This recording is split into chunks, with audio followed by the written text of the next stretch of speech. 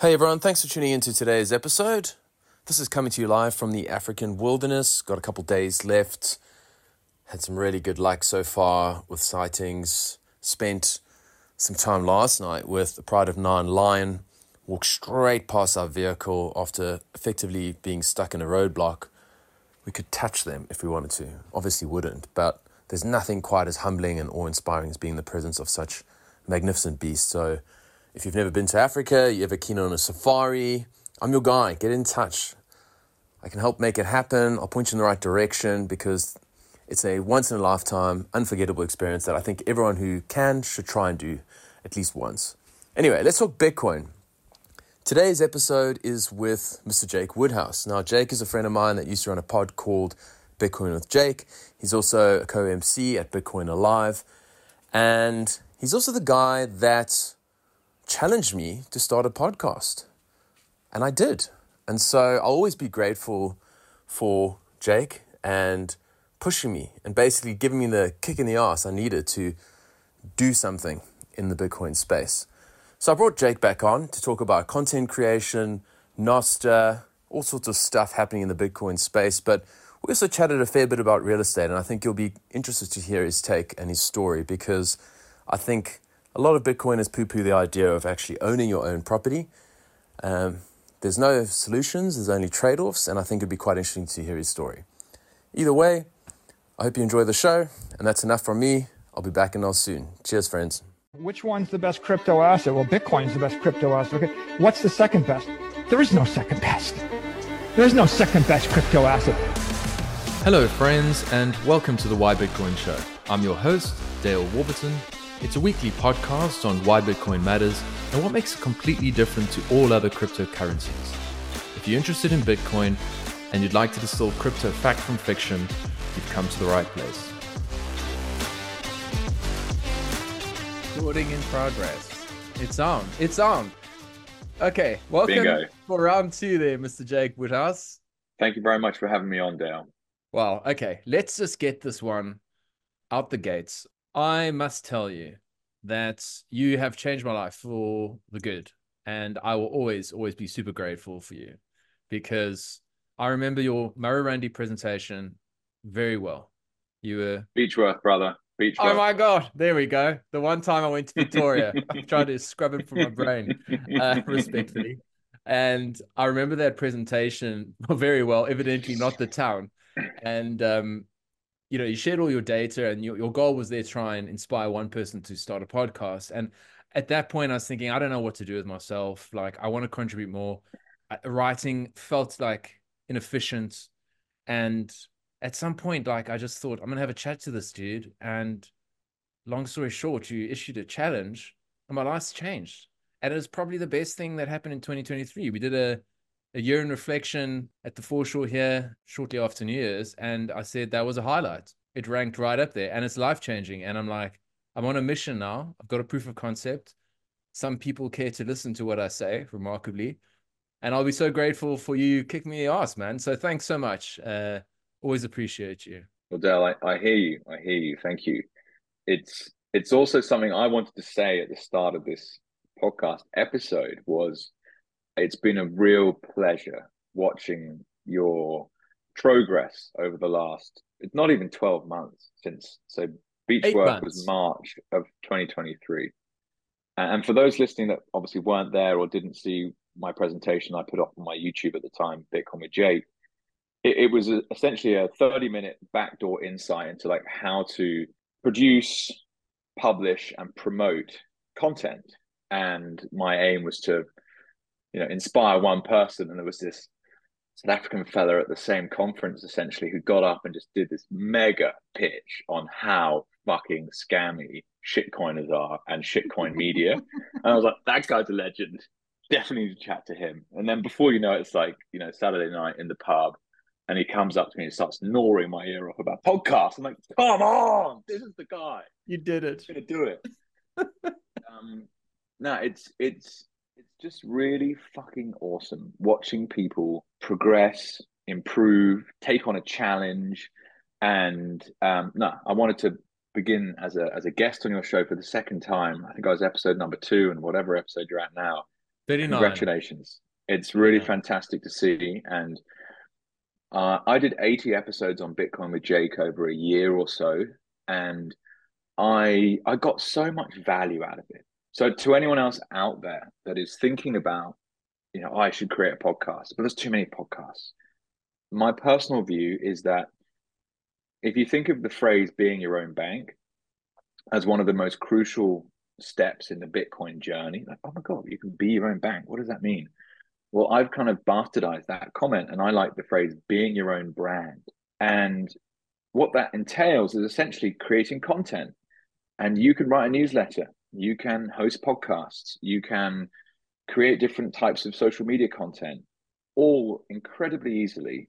And look, to begin with, no one's listening, but they're like digital breadcrumbs. You think of Hansel and Gretel and that little story, or Mm. it's like an antenna, and you're just beaming out, boom, boom, boom, boom, this stuff. And initially, no one listens because no one knows who you are and why they should listen. But given enough time and the different networks that you invite as guests, that then they cross promote your podcast for having them on, you just build up this really interesting wave of energy that it's incredibly valuable. So yeah, awesome to see your progress, Dale. And to anyone out there that's listening or watching and thinking about, taking the plunge, get in touch. I'm happy to do what I did with Dale, which was like a kind of 30-day crash course.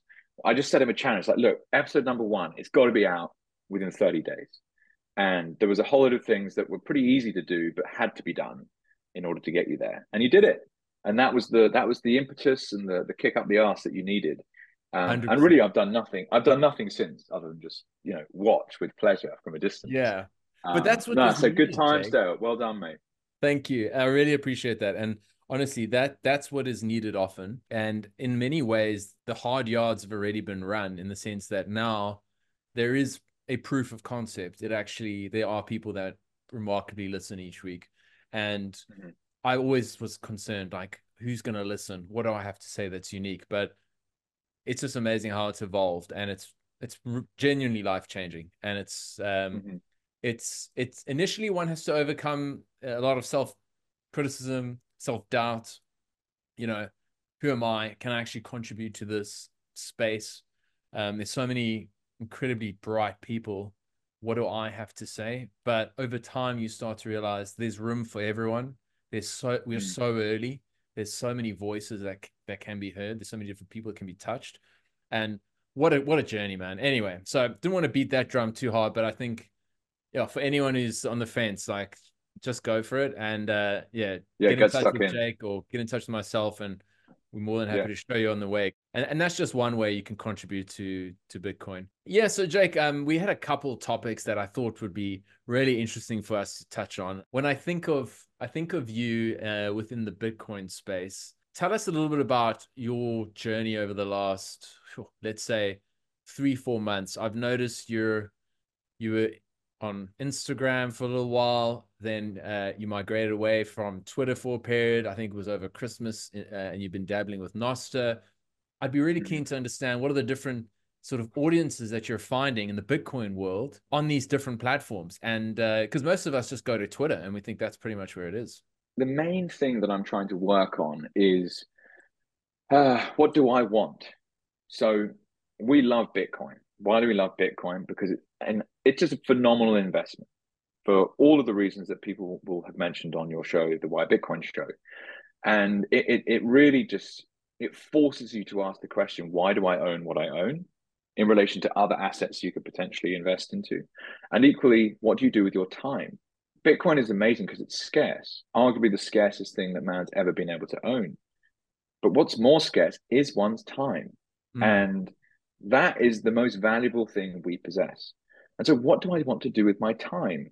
Now, I'm also in a very fortunate position where I have built a net wealth that was initially from an investment, from an inheritance. My father died 15 years ago now. Shout out to wow. dad up top. And I've made a ton of mistakes as an investor, but I mean, Bitcoin it's shit hot, and we're on. Like the next 18 months, if we double, spectacular investment. Yeah. If we triple, if we 5x, I mean, this risk reward is off the charts good. And at this point today, when I look at my burn rate as a family of four, there are a number of things I'd like to own, including a family home. Really asking this fundamental question, what do I want? So after Bitcoin, I think the most important thing I could own is a family home somewhere. So owning equity in a piece of real estate, that means I don't have to deal with leasing houses, etc. And that's okay. I'll figure that out. But if I converted everything to cash today, I'd have, at least a 5, if not 8 year runway before my money ran out. So I'm in a very fortunate position where I can really sit down and think, well, what does delayed gratification mean to me? I'm willing to spend some of that money for me to not have to work in a contract for someone else. And therefore, it's very, very important to me that I spend my time doing something that's really very valuable long term. And this is the beauty of Bitcoin, right? It changes everything. Like, no longer am I a kind of frantic investor thinking about like what's the way of beating inflation? Like, solved, right? Fuck inflation. We're dealing with that by exiting the old, moving into the new. Great capital growth, very low risk, highly liquid. And so what do I do with my time? And I've been drawn to a number of different things. First of all, like, done a lot of meditation. That taught me so much, like trying to really tap into like, what is my highest form of intelligence? And shout out to a guy called Sam Cathro, who's a anonymous Bitcoiner you may have come across, who I've been doing weekly coaching calls with Sama, doing deep meditation with him. That's brought up all sorts of cool stuff. Epic. And so yeah, let me try and answer the question. A very long answer, Dale. Thank you for your patience. What does Jake want? What does he want to do with his time?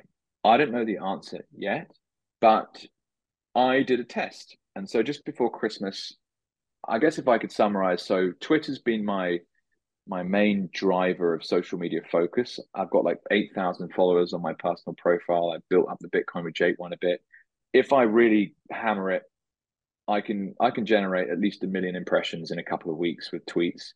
So I can get a lot of attention and I can monetize that in different ways. And the podcast content across YouTube and RSS feeds over the years, I've probably generated a few 100,000 views. So I can do that. But do I really want to do that again? And is that really the right way forwards for me now? And so I deleted Twitter off my phone. I deleted Instagram off my phone. I deleted Facebook off my phone and left only some of the different Noster clients. And so, some of the very influential people in my life, at least in terms of thinking, like Jeff Booth, what an unbelievable guy.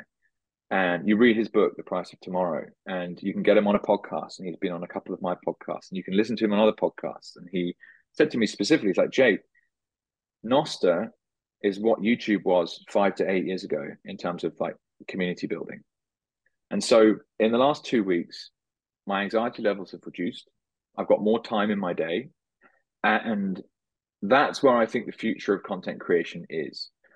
So I'll stop talking at that stage because there's a lot of stuff to digest. There's a couple of things there. I would be like, when you talk about like really focusing on YouTube, I don't disagree that there's an opportunity to create attention using a tool like YouTube. But if you really had enough time and space to sit down and think about it, which is what I'm trying to do, it's Google. And Google are going to cancel the shit out of you the second they feel like it. Yeah. So you're building a business. It's like using fiat currency. When you're buying Bitcoin and self-custodying Bitcoin, you're building your wealth on foundations that you can measure.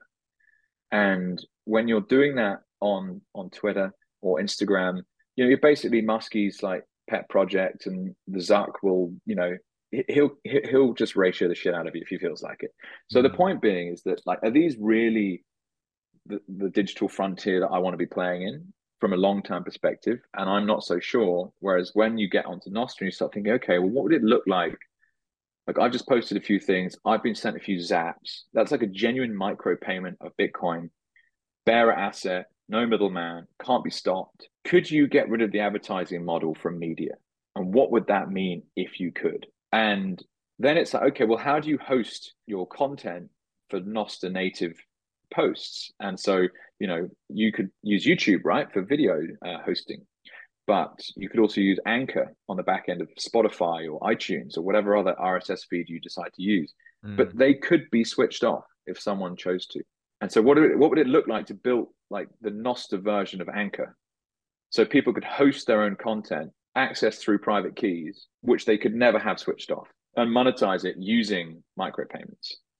So I don't know. It's a crazy wild west out That's there, a and there's lots to go through. fascinating, yeah, that's a fascinating sort of take. I mean, I suppose you've touched on several things. Let's start with the last thing you touched on there, Noster. I Mm, was listening today to a pod and Matt Adele was talking about it and saying it feels like Bitcoin did in the early days.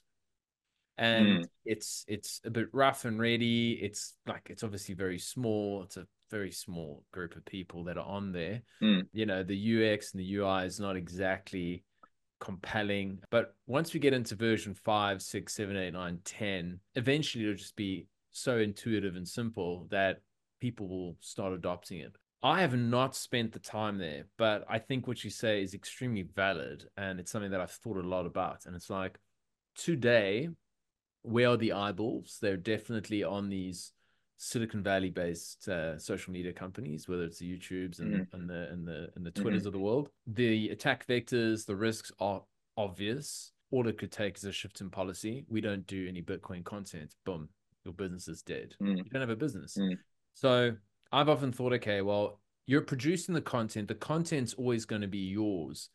It's the distribution of that makes you, it's worth distributing it in a diversified way. This is where mm, diversification might actually be a good idea. So I'm thinking that Musk is going to not necessarily toe the line relative to the Instagrams and the Googles. So I think maybe that could be a little bit of differentiation. But the ultimate is, of course, Noster. mm, And then that brings in the whole concept of zaps and value for value, as you described. And there's a fella who runs a podcast called Mere Mortals, and you know, he was at the Brisbane meetup describing how, like, literally this is how he lives. Like, people listen to his pod, they stream him Bitcoin, and he sells the Bitcoin to fund his life. And mm, he's mm, actually gotten the pod to that point. And I look at Fountain, and I've got 70 odd thousand sats. You know, mm, I don't know what the dollar value of that is, but that's over 8 months. So I'm like, it's not working for me, and maybe I'm not doing enough promotion. But so, in that sense, like, I feel like you're directionally very right. The mm, future does lie with these other platforms, the like the Nosters. I guess the immediate challenge that someone in my position has is like, I want to move now. I want to mm, I want to switch from fiat money into this. How does one do that quickly? We have had discussions, I believe, you and I, about real estate within a portfolio. And despite me actually having been in the game of real estate for like a decade, having a master's in property, I think it's the worst investment as an investment. But as a home, mm, I feel like it's a totally different kettle of fish. You did something that I thought was incredibly brave and ballsy, but it comes with some downsides. So talk us through that journey that you went through where you had a bunch of properties, I believe in London at some point, and then you had a property in Victoria in Melbourne, and then you've liquidated your entire real estate portfolio and shifted into Bitcoin. Yeah, tell us about that story, because I don't think a lot of Bitcoiners give enough credence to the idea of owning your own home. I think they poo-poo it a little bit too much. yeah, wow. I'm smirking because I'm like, I could kind of like just soundbite the last statement there and just say that is financial advice, i.e., sell all of your real estate. Yeah. Um, so I guess I could wind the clock back a bit. So in my mid-20s, I received an inheritance after my father died, and the reason I got that inheritance was because we had some real estate. So it was a beautiful property in the south of the UK that had been in the family for, I would have been the fourth generation to own it. As the eldest son, came to the difficult decision, but like no doubt still the right one, which was we couldn't afford to stay there. And I didn't want my mother, who was only 48 at the time, my father was 48 when he died, like having to live in his tomb. Like that just didn't make sense to me. So we decided to sell. There was I mean, like all families, there was lots of opinions about what should or shouldn't have happened, and money, makes all sorts of people do weird things. But ultimately, I ended up as a mid-20-year-old, and I got given some money. Like, what the hell do I do with this stuff? And I put 50% of it into real estate, and I put 50% of it into a wealth manager in central London. And hands down, the worst investment I've ever made was in real estate. And Which so year was this, Jake? When did you first sort of get into that space? I bought I bought two flats in London in 2014, Mm-hmm. and I sold them both in 2022, and I made a loss of the equity position of some, I don't know the exact number because I fucked up the mortgage at some point, but over 50% of the equity gone. Yeah. Horror show. And we're talking like, six-figure number. It's horrible. So in 2021, 2022, you're sitting there and you're basically like any investor. I had overvalued shit on my balance sheet. And I was completely unaware until I went to get liquidity for it. And so real estate is illiquid. Doesn't matter what people tell you, it is only worth what someone will pay for it. You can get as many valuations as you like, you can mark to market if you like, but when the day comes that actually you don't want it and the market's not there, market's not there. So I made the mistake of leveraging up, doing refurbishment work on properties that didn't substantially increase the value of those bits of real estate. And then the market went against me. So I bought one flat in West London that was, I mean, the average square meter price in 2021, 2022 was already something like 15 to 20% under 2014. Jeez. So much like when people say, you shouldn't leverage up on your crypto, like, because if it's like anything, the trend is your friend. If the bull market kicks in, you're fine. But if it goes against you and you're in debt, things, don't look so nice. So I had a very difficult decision to make, which was either you hold and you think you might get maybe 10% next year and you kind of like inch your way out of the hole that you're in, or you go, okay, I'm selling and I'm buying Bitcoin. And so I did that. That's exactly what I did. So the flats that I had in the UK, I eventually found buyers. One of them also, there was a horrible, horrible story where a ex-council block in Notting Hill caught fire. So the Grenfell Tower incident, that was, I don't know how long ago now, in the last 5 years. Awful. Families like jumping from the 60th floor. It was terrible. Yeah, I remember The that. reason it caught fire was some stuff called cladding attached to the side of the building. And so all across London, there was all these flats or blocks of flats that had cladding on them. And if you had cladding on your block, you had to get it replaced. And if you had to get it replaced, then it meant that there was no way of people getting new mortgages. So I owned a flat in a block that was covered in cladding that, there's 400 flats in there or something. And I basically, I took a big haircut to get out of that position because I'm not waiting around for the government to. I saw some of the emails between the managing agent for the block and the flat owners, and they were like, they had thousands of pounds that they had to come up with. It's like, well, guys, we're not going to, no, we don't have the money to pay for this. So what's the moral of the story there? One, market went against me. Two, taking on debt is not the no-brainer that people will make out. Three, you're buying a physical thing that has all sorts of things that can go wrong with it. Now, it's a long story. I won't go into my other flat and the drama that I had there with some shared costs that I had to pay and all the rest of it. But those are the flats. So I sold them. And it's simple. The opportunity cost is, okay, the equity position is down today versus cost. If I don't sell, what could that equity position be in 2 years, 5 years, and 10 years owning Bitcoin?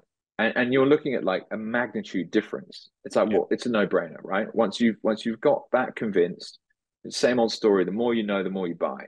It's like, this is dumb. I own the worst. I don't want this stuff. I want this other thing. And then so here in Australia, so we bought a property in a suburb of Melbourne in 2019. I arrived and old Danny Andrews, that was actually one of the highlights of us for 2023, is that prick disappearing. Oh, that was a huge highlight. Yeah. Oh I know. God, I hated him. Oh God, I know. We hit the lockdown, so we had a really nice 3-bed property that had been renovated recently. Our first daughter Ruby was born at home. We've had 2 home births now, and basically we got cabin fever, and we were living in a neighborhood with some neighbors that just it wasn't right for us long term. So the sell to my wife was, we can go and rent a nicer property in a nicer area, and we invest half of it in Bitcoin, and then we can live off the other half, and happy days. And that investment thesis is so the equity position is 2.5x up in Bitcoin. So that's a good start, right? The problem When did though, you make that trade? So you bought in 2019. so the auction for the property was in Feb of 22. So we sold then, Okay. and the settlement date was July. So we then did a DCA July, August 2022. And the real Wow. estate in the UK that I sold, I eventually got liquidity in October, November. So I was buying October, November 2022. And also I did some buying for my family investment trust in Jan, Feb of 2023. So when Celsius was cratering, when FTX was cratering, I was just buying as much Bitcoin as I Lucky boy. could. Ah, it was just awesome. Awesome. Everyone's looking the other way, thinks this thing's dead and gone. And I'm like, this is the best thing ever. The difficult thing, and I must share this, and as you touched on, like Bitcoin is poo-poo family homes. I owned a piece of real estate that I could have lived in for longer had I chosen to, but because of the lockdown kind of hangover, because of the neighbors issue, it wasn't right for us long term. So I'm still okay with that decision. But we've now lived in one, two, three, four, five properties as a family, young family, since what is July of 2022. Sure. And right now, I'm in between 12-month rentals in Melbourne. We're in our third Airbnb of the Christmas period. In fact, on the 27th of December, I found myself with two cars packed full of shit, with two kids and a wife, and no home. And that was definitely, definitely two of the hardest days of my marriage today. So Sure. it's not easy. So that sure, Bitcoin's flying, but as my wife says, you cannot live in a Bitcoin. Hmm. And she's quite right. She's spot on. Um, she's quite right. But I still maintain that for us to get the property that we really want to live in the area that we want to live in, that was the way to do it. And like ironically, everyone's like, "Oh, you're taking so much risk. What are you doing? Loading up on Bitcoin, selling all this other stuff." But I have less debt now, like arguably almost zero debt, and I think the risk reward is far better this way around. Totally. So yeah, it's like I don't know. We make plans and plans don't come as we expect, and then you have to rejig. So Pivot. yeah, we'll see where it goes.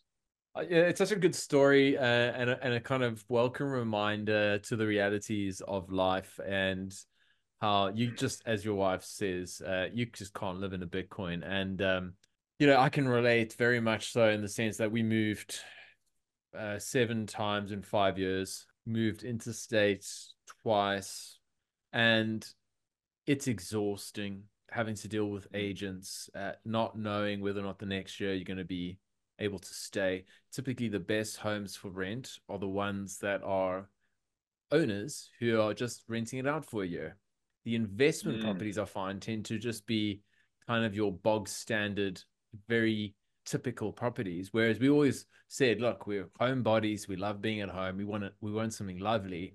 And that typically meant renting somebody's property who was going to come back. And so literally that's happened to us like 4 times in Australia, mm, you know, and it was exhausting, man. And I kept on, pushing, I guess, what you were saying in the sense of like, look, if we can just hang on, we can get a much better property wherever you want. We just mm, we've made the allocation. We just need time. And then the market did what it did in 22. And I was like, oh, fuck Sam Bankman Fried. You've totally destroyed my plans.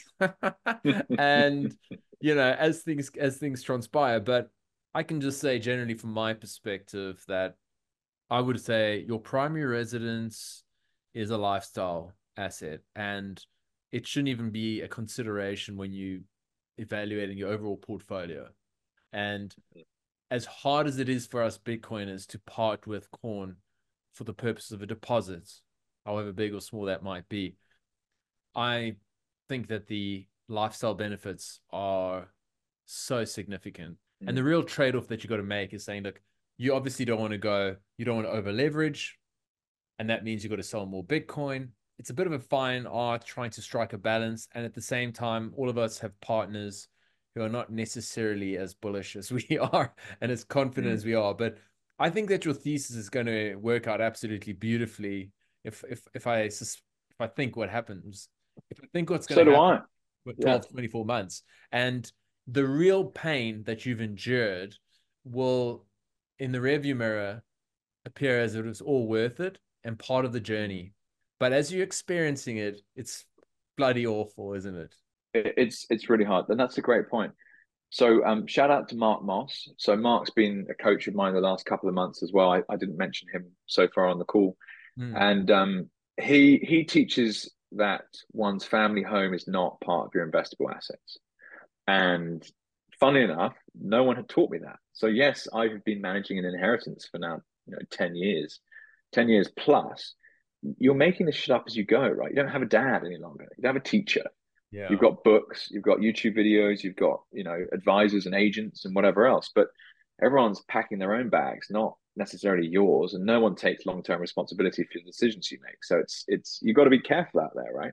Yeah. And so one of my big lessons from this experience is that the family home is not an investable asset in terms of your portfolio. Now, the difficulty is, of course, that, ironically, I sold a family home 15 years ago. And here I am now with two kids and a wife and in need of a family home. And it's like, did I really mean to do that?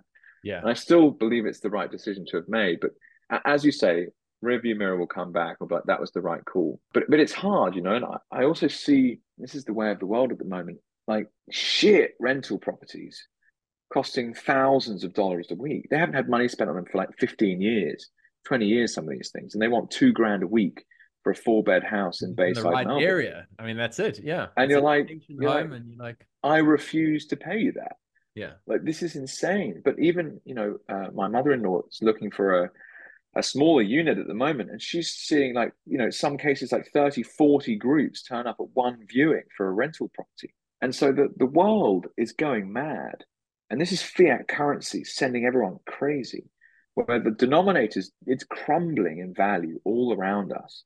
But most people haven't really understood that there's a problem with the money. Mm. And they're just like, and especially with like the the urban inner city suburbs of Melbourne, where there's like good schools and there's good family networks, and people have this like prestigious thing they're trying to buy into. I speak to dads in playgrounds like all the time about this. I'm like, but where's everyone getting their money from? And we're all fucking renting in areas we prefer to buy in, and the properties are getting more and more expensive. And it's like, well, how does this make any sense? And so for me, Bitcoin was one of the vehicles that could actually get me back into a space where I could be a potential buyer. And I don't see anything else that would potentially do that. Now, of course, you can make more speculative investments if you so choose in the rest of the scam that is the rest of crypto, or equally, any other area of particular edge you might have as an investor. But it's a wild time at the moment. Like how people are keeping their heads above water, I do not understand. And how the Australian property market is not half the price it actually is right now, I do not understand. Like, how does debt triple and prices don't really do anything? That's mad. It's not a free market. That's how. It's a completely manipulated market, and it's a political market. Mm, It's a protected category of investment that will never be allowed to fail, because mm, 80% of Australians' wealth is tied up in their primary residence. And so, can you imagine the shitstorm that would be kicked up if you're the politician who says, look, we need to make housing actually affordable, and not through some pitiful, we're going to give 5,000 people a first time home buyers grant or something like that. Those are just yeah. putting little plasters over it. Like there's like a gaping wound with maggots infested in a, in a soldier's leg. Maybe he's got no legs now. And they're just coming around with a little band-aid trying to fix it. And it's a chronically broken market. And it's Mm, Bitcoin, as far as I can tell, is the only non-speculative investment that will enable people to get on the property ladder if they so choose. mm, Failing which, I think you're dead for the most part. Between 2020 and 2023, that's when it all went to shit, as far as I'm concerned. mm, Because I used to look at Australian property and go, 850 buys me something magic. 800 is now the median home in Brisbane. And mm, that's not even in a nice area with it's a nice home. Like where we mm, live, it literally ranges from ancient shit boxes, which will need to be totally demolished and built up. And those are 750 up to 1.5, 2 on the foreshore. So you're like, who's buying this stuff? And, you know, especially as young people, it doesn't surprise me that they're turning to things like socialism and other sorts of ridiculous ideologies when the system's just not working for them. And, you know, the 10th largest bank in Australia is the bank of mom and dad, because the boomers have got a stunning ride. They're riding a monster equity position. But for the poor millennials and Zoomers and whatever generations come later, like, I really worry for them. And it's, yeah, it's a very strange one, because everything I learned at uni about efficient markets and how property cycles work, booms and busts, because of the delay. The reason why property goes through pretty significant booms and busts that are predictable in theory is because by the time there's a lot of demand that's evident in the market, developers are now starting to get approvals, and there's a long lag period between all that stock coming on, and then suddenly it all comes on, and then there's excess stock, and then it puts, you know, downward pressure on prices, and so the cycle goes, and then there's not enough property, and then, you know, then you start seeing the prices rise again, and blah blah blah. It doesn't happen here. It's just straight. It just keeps going up. It's kind of little dips in here or there, but man, I could rant about it all day. But I think your point earlier is just spot on. Like, in the absence of Bitcoin, I don't have another bet. And yes, there are other things out there. You could go and chase Boink coin or Mickey Mouse coin and hope for 1000x, but some garbage. yeah, on an asymmetric level, and I don't think Bitcoin is speculation at this point. There's nothing else. So when I think of your move there, Jake, I think it was brave, and I think your wife deserves a medal when she gets out Yeah, on she the other does. end of Shout this. out to Lozzie. And shout out to my wife as well, because she's also had to put up with this. Trust me, babe, this is Yeah, going to go work. Jules. And just one like final point, I guess, is I'm not a trader. I'm not looking for speculative kind of overnight success here and there. And right now, I'm mid trade of a kind of 2 to 3 year play, which is okay. I mean, I was so pissed off the 2021 bull run was as poor as it was, like 69K. Are you kidding me? Right? I thought it'd be like double that, right? At least. And it didn't happen. But ironically, the bear market after that was so much lower than I ever thought it would go again. Like sub 20 grand, like, whoa, US dollars, right? In the back end, Q4 of 2022. Brilliant. So, ironically, I was able to accumulate more Bitcoin than I ever expected to because of that lack of true blow off top on the previous bull market. And I'm currently mid trade, and that is, I sell these other assets, load up on Bitcoin, ride that fucker for the next 3 to 4 years. And I'm looking, because my wife's like, what's the price going to be? And I'm like, well, look, you can't, it's like, stop answering a question with more questions. And so my price targets are 150,000 Aussie dollar a coin, August of 2025. So my feeling is that no one knows the price and the time. Like, you're an idiot if you think you do. But that's roughly what I put in place. In particular, it's the timeline.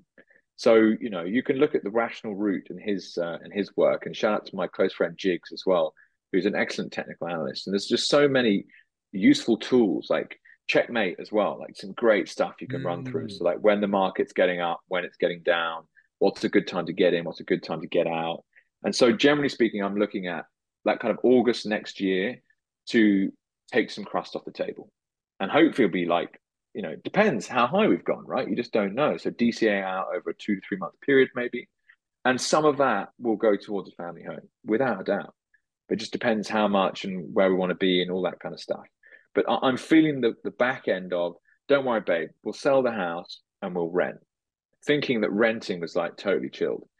Renting is not totally chilled. And that's I guess the summary is I'm mid trade. I'm not changing the strategy. We'll carry on. We'll ride it out. We'll see what happens. I still believe Bitcoin is the fastest horse in the race with the least risk, and therefore everyone wants to get as much of it as they possibly can. What they choose to do with their increase in purchasing power depends on them. But a good place to put your money, other than Bitcoin, is of course a primary residence to, you know, live in, to enjoy life, to have your kids, to be safe. And that'll be that's my primary objective Yeah. as it stands in terms of reallocation. But yeah, Yeah. shout out to my wife. What a fucking legend. I know these ladies who and gents in some cases, although judging on numbers that I've seen from Anita, Posh, and others, like, still 75-80% of audiences tend to be male, and we're the ones who tend to be the ones talking incessantly about Bitcoin. So I give so much credit to my wife for all the support, and she came. One of my favorite moments was, I think, I What's don't the know if price I gonna mentioned be? episode 3 with JP. She listened on Uh-huh. the way back from like a sewing class or something, and she was like, "Baby, I'm so proud of you. I'm a Bitcoiner now." And I was just like, that was one of the best moments I've ever had. And I was just like, it was like, I thought, it's not to say I didn't believe you, but I really get it now. And I'm like, oh my gosh, this is JP's streaming. brilliant at explaining Bitcoin, actually. Yeah, no, and he just had What a some cool guy. magic rants. Shout out But to yeah, JP. I think, you know what? I actually am surprised by your price prediction, because I think that is pretty bearish. And Yeah. I think that if you've kind of sort of positioned expectations within the domestic setting at 150 by August 25, I think that you're gonna come out looking like an absolute genius, because truthfully, like, I'm expecting that, like, quite a lot sooner, much sooner. Mm. It wouldn't surprise me if we got there in 2024, August 24. Mm. There is talk of now. I mean, let's talk about these ETFs, because I've got an episode coming out next week with British Hodl, Mm. and just like some of the numbers that people are throwing out, the inflows, the money multiplier. I mean, like, is that not like factoring into your equation, and makes you think like there could literally be a stampede, like an omega Mm. candle, as Samson Mao talks about? I mean, is that sort of, or is this like you just kind of trying to figure out, I want to make sure that I'm putting something very, like, something that I think is really achievable. You know what I mean? Like, you don't want to set expectations to the roof. Are you just trying to watch your own, or temper your expectations there? Yeah, so I guess the wider point I'll make here is, the investing journey, it can be very lonely at times.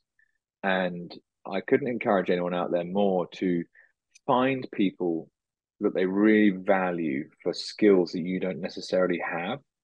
And unlike school, when they're like, oh, you can't copy their essay, like investing, you can, right? You can take someone else's thesis because you can see what they own. And the best question is, ask a man what he owns, not what he thinks.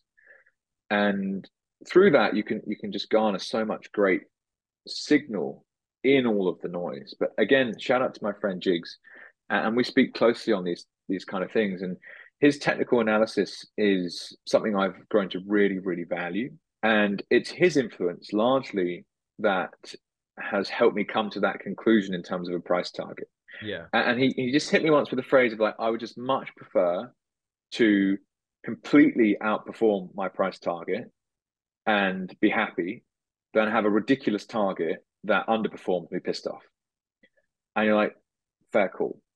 And when you start to study markets, you can see that they behave irrationally at times. I agree, because it's human emotion, but also it's kind of predictable.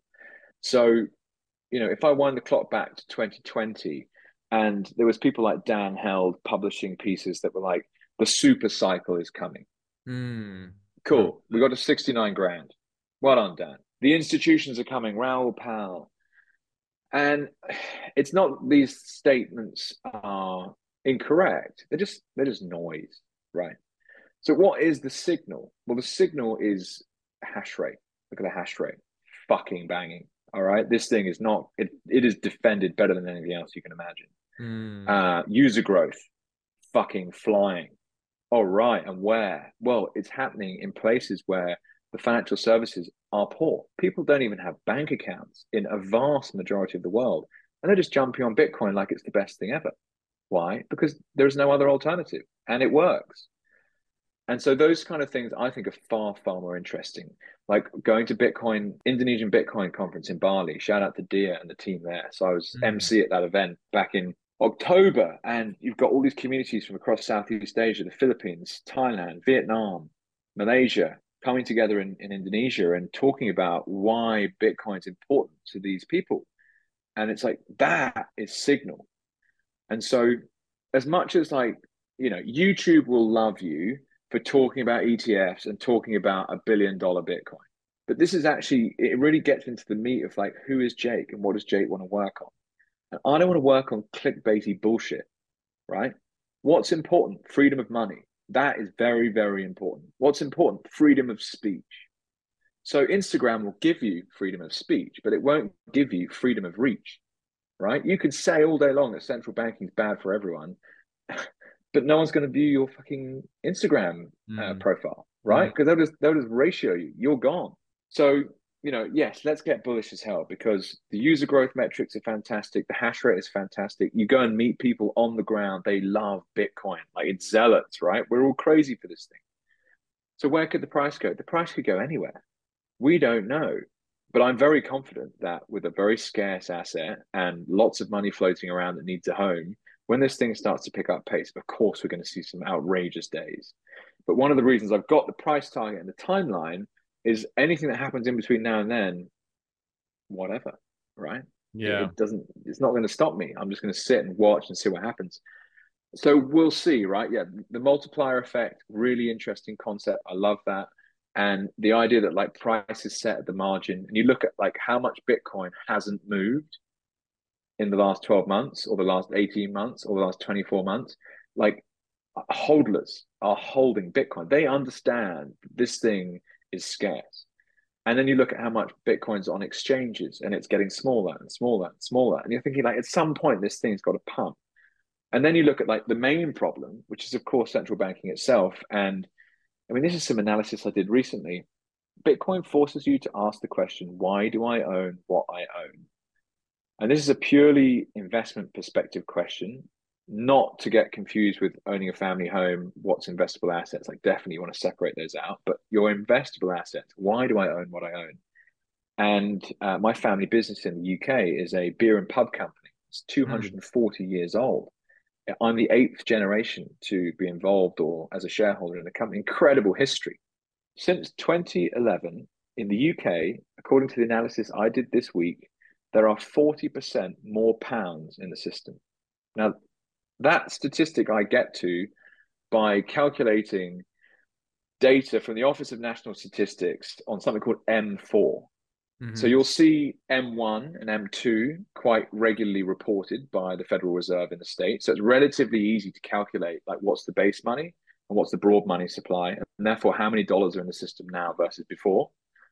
And like Parker Lewis is as good as anyone at explaining that situation. So go and check out his work if you haven't seen it before. But in the UK, the Bank of England stopped reporting this stuff back in 2006. Why is that? Right? You're trying to how many pounds exist? If I don't know how many pounds exist, then it makes no difference at all how an equity is performed, right?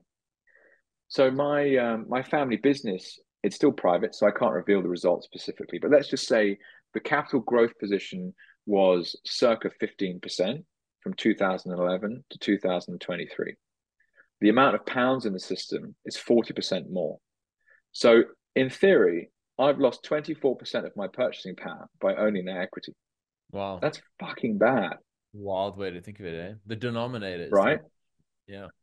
And so what does that mean? It's like, well, when people wake up, they're going to be selling the stuff they own because it doesn't make sense to keep it. But this is the nefarious nature of modern monetary theory, where everyone thinks they're getting rich, but they're not. We're all getting poorer, slowly but surely. And what was fascinating about the increase in pounds over time was the impact of compounding. You could see in 2020, it shot up by like 12, 15% more pounds in the system. But otherwise, it was like 2%, 3.5%, 1%. It didn't change too much. Yeah. Yeah. Anyway, so in terms of like ETFs, to me, ETFs, it's, the super cycle's coming. Oh, the institutions are coming. Yes, it effectively opens up Bitcoin as a potential portfolio asset to a number of people that either don't want to work out what self-custody is or are regulated out of it. So that's good from a demand perspective. But next cycle it's going to be like, oh, America, the government's stacking Bitcoin. I mean, there'll be something else that people are kind of attached to as a big Yeah, deal from the demands perspective. But to keep the fundamentals, yeah, user growth, hash rate, and then the problem that we face, which is how do you store value over time when you're getting obliterated everywhere? totally. It's so interesting you say that because I actually dabbled in a bit of Noster today, and I saw something that Lynn said, and she said, I always call her like by her first name as if she knows who I am, Lynn Alden. She will one day. That's the plan. And Lynn was saying, like, whenever somebody asks her about the ETFs, she goes, meh, I'm more interested in what's happening on a community level. And that's something that she's been talking a lot about. Like, and she specifically mentioned the conference in Indonesia and all the Mm, circular economies that are happening around the world that are springing up. And initially, mm, there were only a handful. And now we're seeing it sort of growing quite exponentially. So she says, like, yes, the institutional narrative is one thing and it's interesting and it will lead to price go up and all that jazz. But she's in it as much for, I think, freedom go up and the people, I guess, who need it the most. While you were telling your story about the buying your house and I don't know what to do with this and then selling mm, it and all this. I had this like little smirk on my face. And I'm just thinking of people that I know in this exact position. And I've got my besties own an investment property that they don't even call a property, they just call it an Airbnb in the heart of Cape Town CBD in this messy mm. street where all the kids get wrecked. And Awesome. they I know, so it's a pretty narrow sort of base of people who would be interested potentially in purchasing it. But the idea here is that it lost a lot of equity, and then you said something like, and this is going back a little while now in a discussion where it's like, how do I inch my way out of this? Mm, And you're looking at your family business and going, well, yeah, okay, it's grown 15% of the last since 2011, but look what's happened to the money supply. What I try to relay is think about okay, you might have to take a bit of a haircut on your property when you sell it, and this is the South African property. mm, So, but think about the loss of purchasing power in US dollars because it continues to melt. The exchange rate continues to deteriorate. I've been here 5 and a bit years, and the South African rand is 20%, 25, and maybe 25% weaker relative to the mm, Aussie dollar during this period. And so that's just a long-term trend that happens. So internationally, you're getting poorer every single year that you own an investment property in South Africa. So mm, don't even worry about the nominal capital growth you're getting. Then worry about mm. all the rands that are being printed. Then worry about all the dollars that are being printed. And then start thinking Yeah. about the opportunity costs of just taking a little baby haircut and smash it into Bitcoin. So that's what I'm hoping to do when I Mm. see them now when I go back. Because I'm like, honestly, this could be a ticket. But it goes back to what you were saying again there, Jake. It's like, yeah, knowing what you own and why you own it. I Mm. think very few people are. Just going to switch the light on down. Hang on. Yeah, yeah, no You worries. can't really see me, can you? Oh, don't Sorry. worry. Keep it going. We're good. There we go. All right, now I All can right. see your beautiful shaved Do I head. now look like I've got? There we Is that a go. weird like Now you downlight look that's like a going proper on? convict. I can see a little light there, like there's wisdom, additional wisdom flowing. Go this way, whatever. There we go. Doesn't Oh matter, yeah, does it? it's all good, Yeah, man. no, this the new skinhead. New year, Oh, new me. a new The you. sorry, Dale, just your last point. So any investment anyone owns, they can do a nominal analysis on the performance of that investment. So what's been the capital growth or lack of, what's been the yield or lack of. Now, whether it's an equity, whether it's a bond, whether it's a real estate investment, doesn't matter, right? Do your nominal analysis. The next step is don't stop there. You've got to do the real. So, what is the money supply change in the duration of your analysis? If you don't take that step, you can't possibly understand if you're actually protecting capital or not. And the third, almost more important, is I mean, the pound, this is not quite the case, but most of the world is really run by the US dollar. So it's like you have to do your initial nominal investment analysis, then you've got to do your real investment analysis based on your local currency, and you've got to do a third one, which is then international FX rates. And Mm, so how much has the rand depreciated versus the US dollar? yeah. So and it's if you haven't done all of that analysis, you're not actually looking at the true capital return. And so the scary thing is, and I'll go back to my family business. So What happens there with a 240-year-old business? And you go to them and say, guys, in the last decade or so, we've lost 25% of the value of this business. Oh no, we haven't. Oh no, we haven't. You know, like it's clear as day, right? And it's terrifying. And in some ways, like I'm having to really be very careful because it's highly emotional, but I have to sell them. That's the result, right? Am I an investor or am I not? And if I'm an investor, then this is not a business. This is actually some kind of social enterprise that's slowly losing the capital position. Why? Because central banking is nefarious as fuck, and the world is essentially is disintegrating around us because of the money. Or you try and persuade them to become a Bitcoin company, I was which gonna go there. maybe, I was gonna go there. I was yeah, gonna say, like, you you could could, you become could. you could become the sort of Bitcoin Bedford, but the beer company of Bitcoin Yeah, in the UK. Badger Beer is the name of the brand. There we It's an go. awesome company, so much heritage, so much history, but no one's asking these questions, Dale. And it's very confronting when you do ask them because people are like, what are you talking about? And the answers that you get are they're not easy answers. It's not an easy answer to go, oh, I'm going to sell my company after 240 years of my ancestors building it. Like Sure. you can't do that. No. Well, maybe you have to. I don't know. Like no one's paying any attention anyway, right? And as a minority shareholder, like what can I do to influence the decision making of the business? I don't know. But Just trying to stick that Bitcoin on your old highlights balance sheet. nicely. Well, I actually think that in theory, a pub business could be a sat stacking machine. So this is a cool concept. I wrote some stuff last year about this. I call it Bitcoin is pizza, or pizza is Bitcoin. Shout out to my friend Michael, who is a restaurateur, and he was running a brilliant pizzeria in here in Melbourne, and like just delicious pizza, great vibe. He was the manager. Him and his now fiance have got some investment, and they've started their own restaurant, like a few doors down. I haven't yet been. I have every intention to go when I can. But like, how does Michael scale? Well, traditionally, it's like get a second venue. Okay, well, how do you make sure the vibe is top notch if you can't be in two places at once? How do you make sure every pizza is great quality when you can't be in two places at once? How do you be the front of house in two places when you can't be there, at the same time? You can't. So really excellent business operators, they're incentivized traditionally to scale up with additional physical locations and to replicate the back end of the business somewhere else, which works to some extent. But when have you ever been to a chain of restaurants that are just as good as the other one? Right. And I'm talking like actually good, not going to McDonald's that's like a Yeah. factory of garbage. No, it's And the same incredibly applies hard with and us as consistent. a beer and pub company. So we started making cider for the British Army in 1777. Can you believe that? This guy called Charles Wow. Hall. And his granddaughter married a Woodhouse. So the company's called Hall and Woodhouse. And over the years, like if you're a good brewer, the way to market was through a pub. So we started owning and running pubs. And at one stage, we had almost 250 pubs across the south of the UK.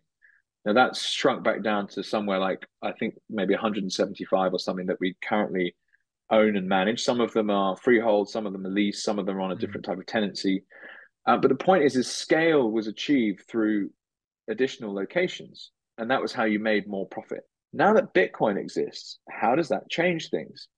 Well, you could sell loads of great pizza. And with the operating profits, you could buy Bitcoin. And what's the risk reward of Bitcoin versus another pizzeria? No brainer, right? Bitcoin Mm. all day long. Same applies to someone who's great at making beer, or someone who's great at like delivering a pub lunch, or someone who's great at haircuts, or someone who's great at running a cafe, or you name it, right?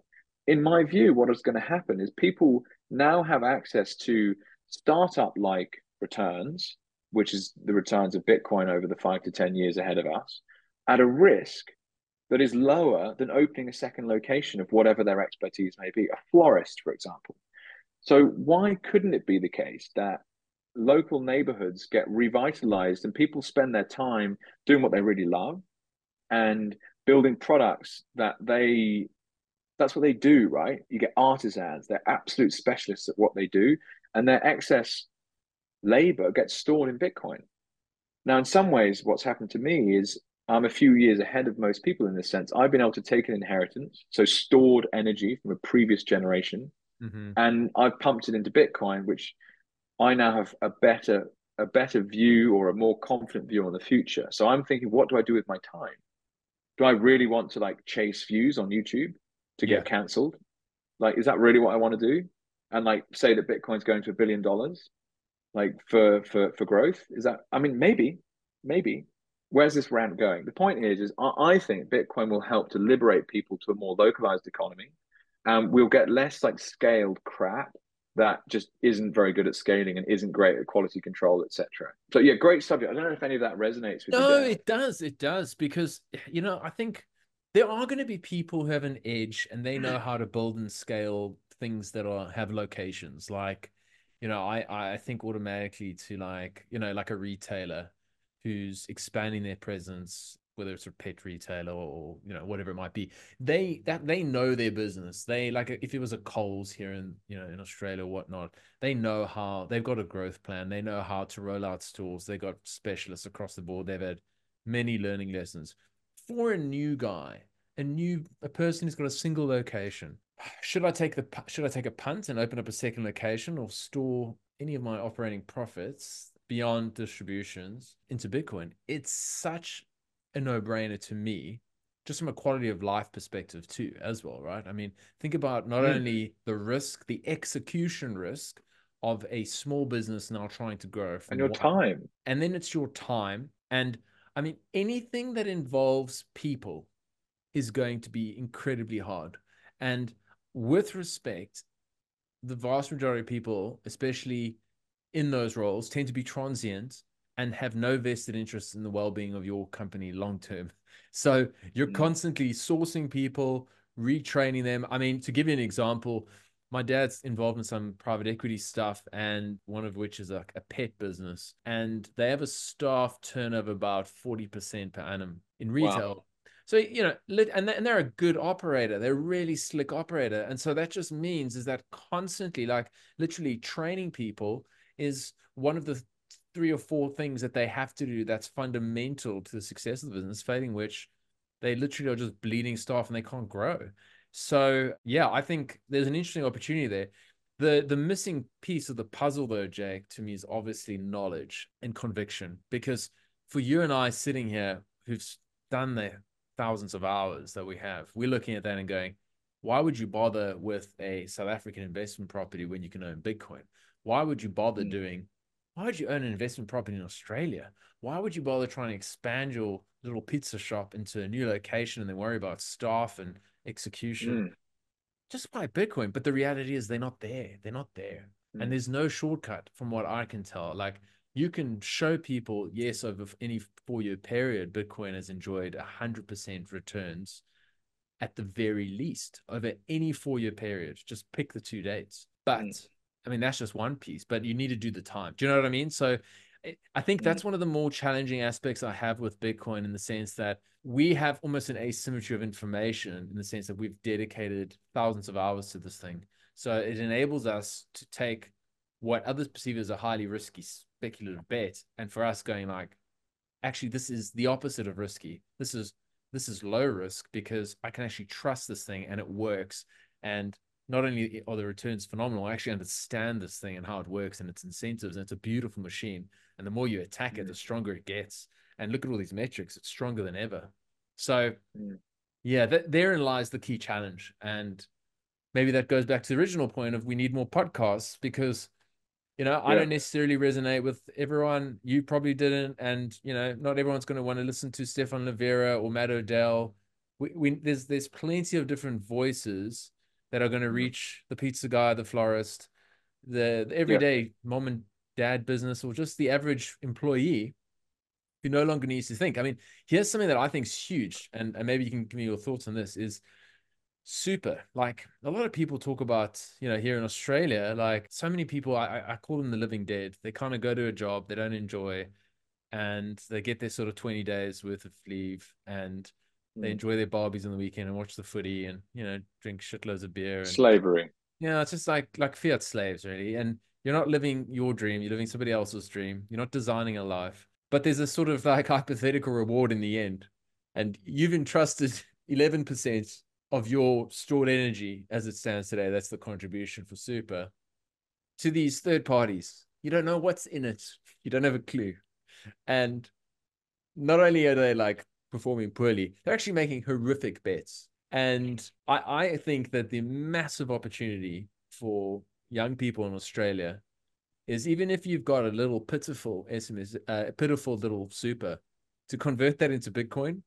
I think that is probably one of the single most powerful things you can do in your life if you want to give yourself that ability when you're older to sort of literally strip that worry away. Because I think all it takes is maybe like, if you can get yourself to half a Bitcoin and you're in your early 20s, you're working, my God, man, I think you'll be golden by the time the government allows you to retire in your 70s. Yeah, the super one's interesting, isn't it? I have a self-managed super for a very small amount of income that I earned over 18 months in a job in my last shipbroking company that I worked for. But that's for a lot of people, that's the only pool of capital they have. And yeah, I mean, I completely agree with you. Essentially, I've spoken. I got a little coaching program I was running at the back end of last year, and a guy that was part of that. You can do it in the UK, so it's part of your pension scheme there. In the Yeah. States, it's the same. So for a lot of people, they're not investors, right? They don't really have anything to invest, and their pension pot is the only pool of capital that they have. And so figuring out how to get that into Bitcoin is really key. And I know of people that are doing it all over the place, right? You can do it here in Australia, you can do it in the UK, you can do it in the States. And in some ways, it's a loophole that I don't think the governments quite understand what it The means. hack.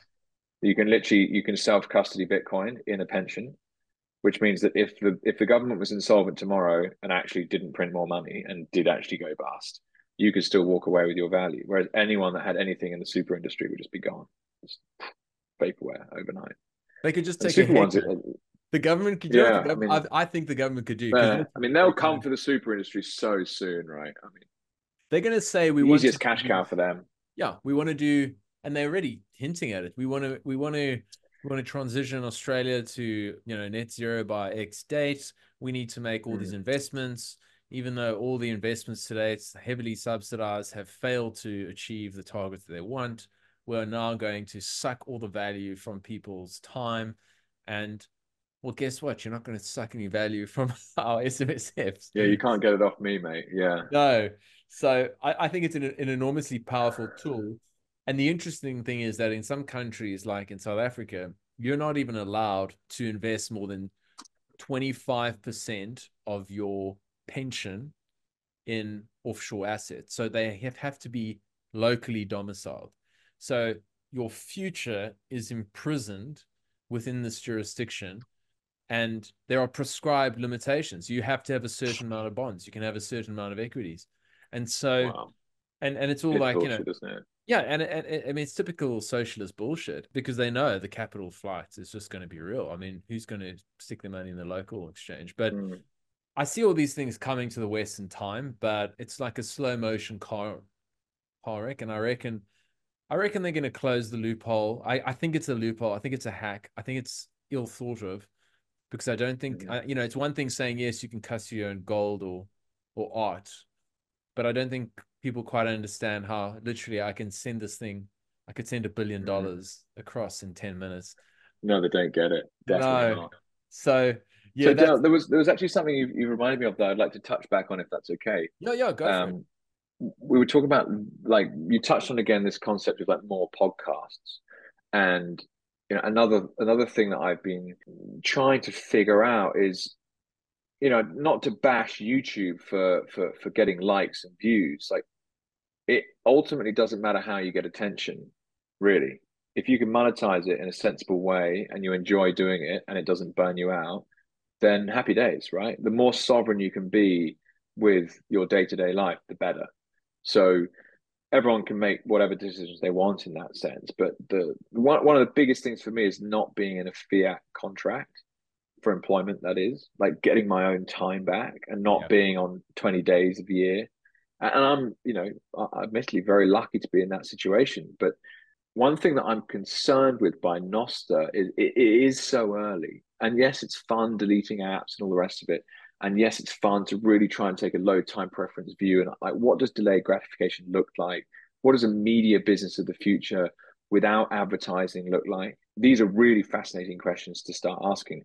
But what does it mean if as content creators we withdraw from the marketplace of ideas.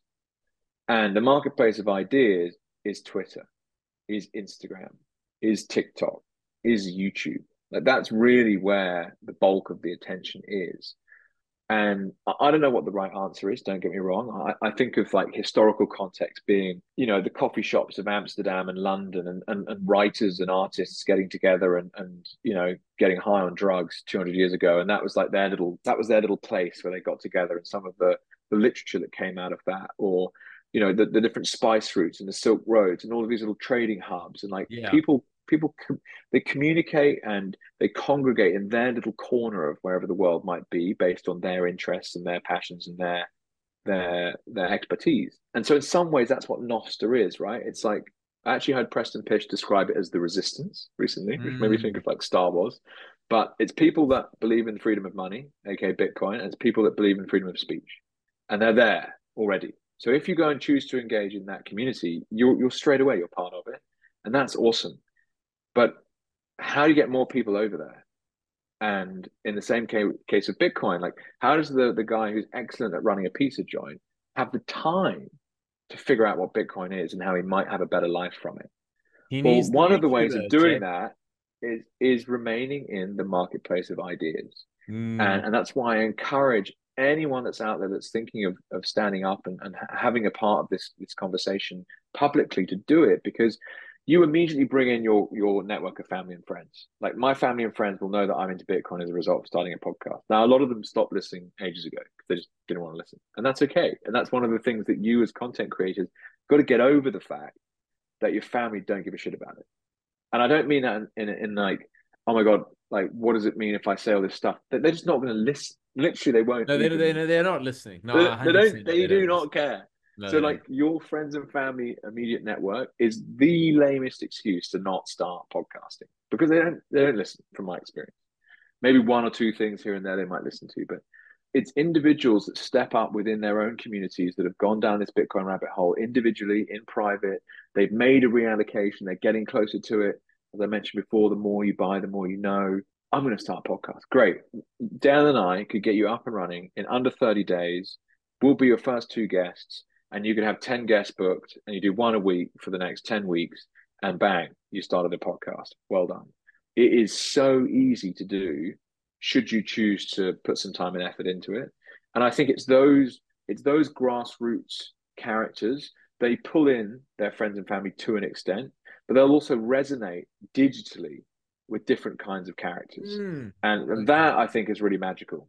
That's the key. That's the key. So everything you said makes sense there. And I was singing from the same hymn book, because I came into Bitcoin partially through greed, but partially through fuck you. Because I started learning about CBDCs and all this kind of thing. And I was like, you are never going to tell me what to do with my money. And so it started from that position. And so people that know me know that I'm a freedom warrior. I call myself a lone wolf. I don't care. Everyone in the class today, after our gym session, after our boxing, was doing all the stretching, and everyone's doing compliance stuff. And I'm like, fuck it. I've got a podcast. I'm leaving. And I don't care what you think about me. So, like, I've always been this guy. And so, at a deep philosophical level, like, everything about Bitcoin just speaks to my body. Like, I love it. And I hate the Silicon Valley companies in so many ways. I think they're just they're they're just cucks. They're mouthpieces for government. But I need them, because I've got a message, I've got a goal, I've got ambition, and I'm not going to do that through Noster. I'm only going to be speaking to Bitcoiners, and Bitcoiners are not going to make my dreams come true, like in a real sense. They're a tiny community. Frankly, they don't need to hear what I have to say. I'm not trying to persuade anyone to do anything, but I need people that are different. I need to bring mainstream people in. I want more people to understand Bitcoin, and they Mm, find Bitcoin on the platforms that have network effects. YouTube's not going away. Neither is Facebook, neither is Instagram. They might mm, not be as fashionable or cool for people like you and I, because we go, they're totally censored. There was nothing that came out of those platforms during the pandemic that was true. Like, I looked in and going, it's all bullshit. I have to look so mm, deep in the internet for real information about this worldwide flu. So I have such deep distrust of them. My kind of view is, you know what, I'm going to do my best to get on several platforms, and I will let the chips fall where they may. What will be will be. If they want to pull the rug from under me, then c'est la vie, boy. I've just got to. Yeah, Yeah, this is just the way it is, because I need to go where people are. It's like I'm going fishing, and I'm not going to go to this tiny little pond where I can get two or three. I want to get loads of people, and yeah. it just means that the proprietor of the pond could just suck all the fish out and drain the swamp, and suddenly I'm a loser standing on the side. Yeah, fair play, and that's Yeah, totally reasonable. yeah. When I reflect, so it's not live any longer, but I had a website called bitcoinwithjake.com, and I had three sections to which you could listen, read, and watch, and it's basically all of the content I've ever consumed in relation to Bitcoin that I found valuable. Hmm. So it's hundreds of hours of stuff that you can go through, and what you watch is largely YouTube, and what you listen to is largely Spotify. And those were the two platforms that I was using to consume that information. So Bitcoin is freedom money. I was able to use two centralized digital monopolies to get the information I needed to understand it in a way that I needed to make a large reallocation from traditional assets into Bitcoin. Yeah. So it's kind of that thing, isn't it, where as entrepreneurs at the cutting edge of something new, figuring out problems and solutions all day long, you play the playing field that's there. And if we know that there's the potential for a rug pull, then that of course like helps us to self-censor in some ways, but also like because you're aware of the threat, you can kind of manage it in a sense. But yeah, this is very much the kind of discussion I'm having with myself about like, because I think ultimately this comes back to life force and our attention. So where do you point your life force? And all of those social media platforms are dead tomorrow if no one put their life force into them. But they monetize your Mm. attention. You Yeah. are the product. I don't know anyone that feels good when they put Instagram down. Or equally, like how I find myself trawling through YouTube Shorts at like 11 o'clock at night, watching Roy Keane and Gary Neville talk about Premier League football. I mean, it's just like, why am I doing this? Yeah. But it's the dopamine hit every time, right? Instagram Reels is the same thing. And so what I think is interesting about what Nostr could do is because it's decentralized, because it can't be censored, because there aren't yet any algorithms, and because you have the freedom to choose which client you view the information through, the user is in control again. And that's interesting. Yeah. And so, you go back to like a Peter Thiel talking about 0 to 1. Nostr is a 0 to 1. So as entrepreneurs looking at like, well, how did Spotify get built? How did YouTube get built? In fact, when did Google start? And I think there are actually companies that are starting today in and around the Nostr ecosystem that will be the future of Google. Like we do web browser searches today, and you get all these different web links. You got to search for the information yourself. Like how long is it going to be until you've got an AI bot for Bitcoin? You've got an AI bot for Nostr. You've got an AI bot for any topic in the world you could possibly imagine. You may have even trained it yourself. You need to Mm. search for anything. You just type into your AI, what's the issuance schedule of Bitcoin? Poof, out it comes. What's the money supply increase of the British pound? Out it comes. And so the way that the internet is built and is evolving is fascinating to me. And that's like a proper paradigm shift that I don't know, I find it very compelling. So we'll see where it takes us. Yes.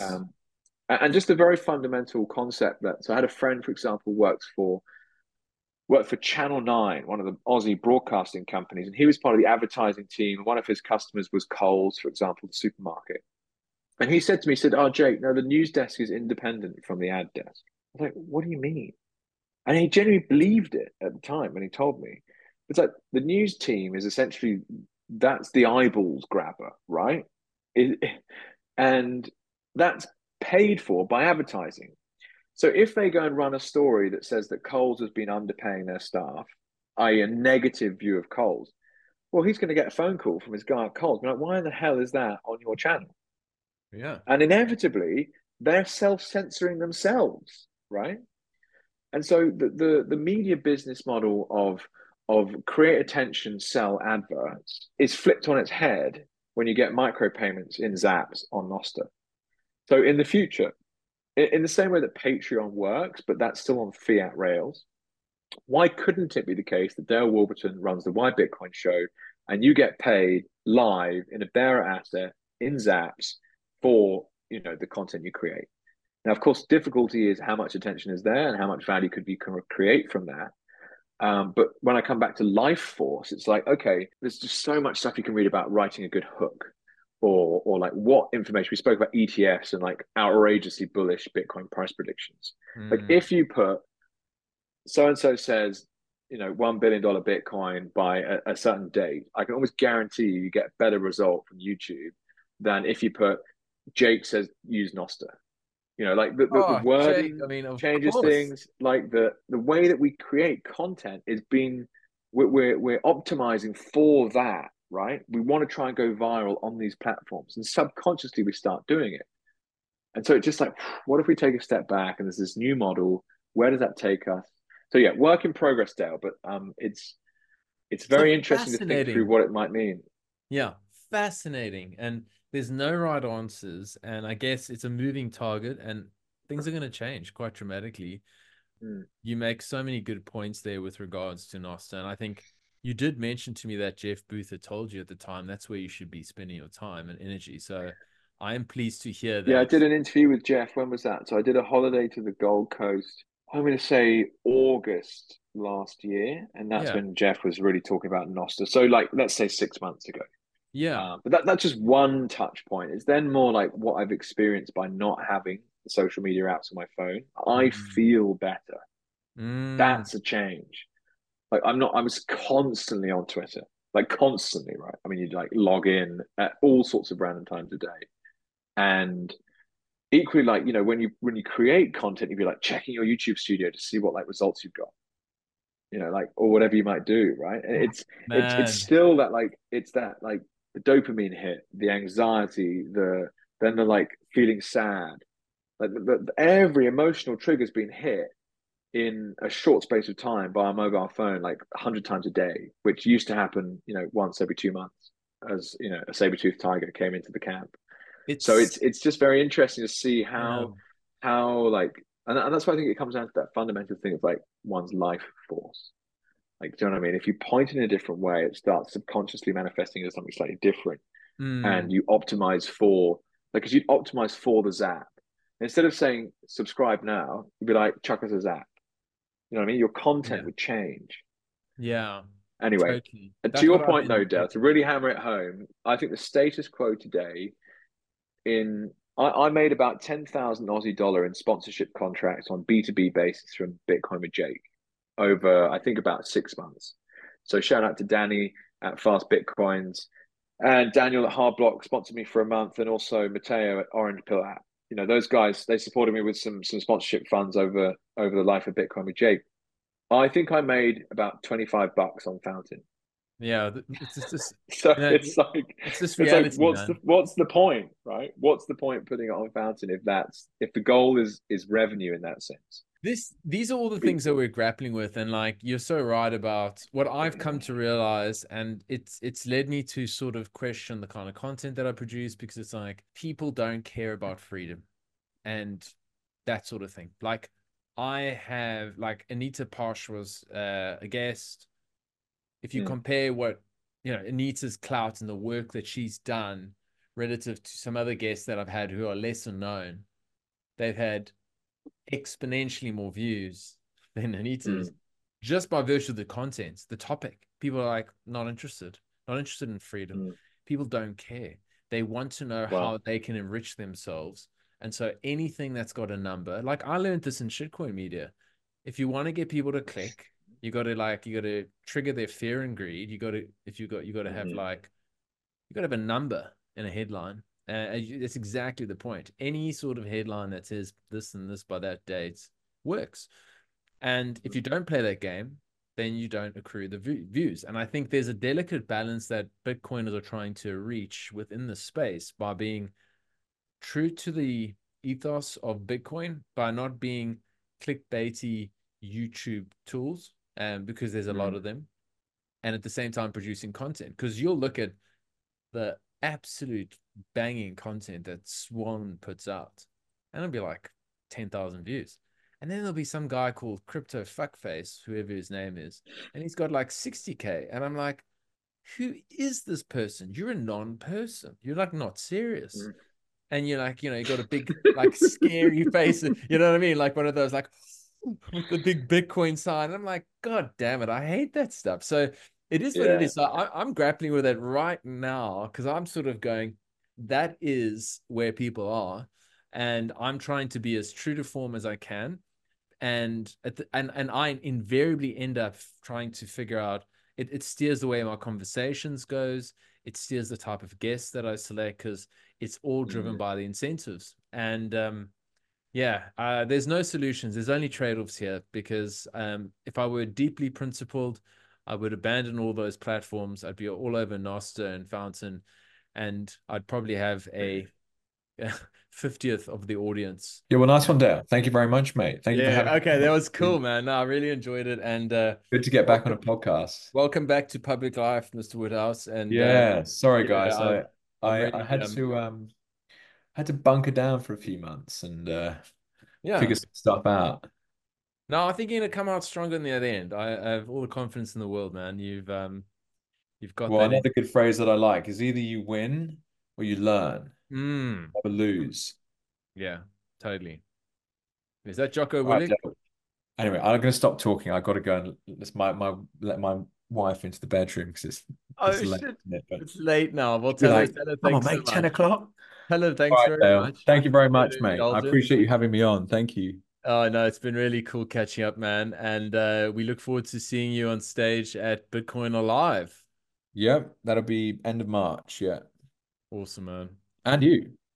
I'll be on the side stage. Yeah, Managing on debut.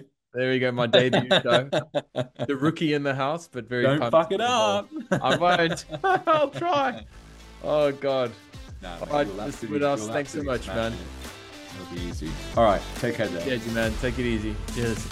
Thanks for listening to today's episode. I hope you enjoyed the conversation and that you got some value out of it. Either way, hit me up on Twitter and let me know what you think. My handle is Dale21M. If you've got any suggestions as to people you think I should be talking to or topics I should address too, I would love that sort of feedback. Otherwise, if you want to support the show, there's a couple different ways you can do that. The first is just to share it amongst your friends and family. The more that people hear the message that Bitcoin and crypto are not the same thing, the better. And I want to help people understand that. The second thing you can do is give me a 5-star review on whichever podcast app you're using. Of course, that's only if I deserve it. And last but not least, if you want to stream sats my way via the Fountain app, I'm not going to say no, but it's not expected. Thank you so much for your support thus far. It means the world to me. I appreciate the hell out of you, and the best is yet to come. Much love, friends. I'll see you on the other side.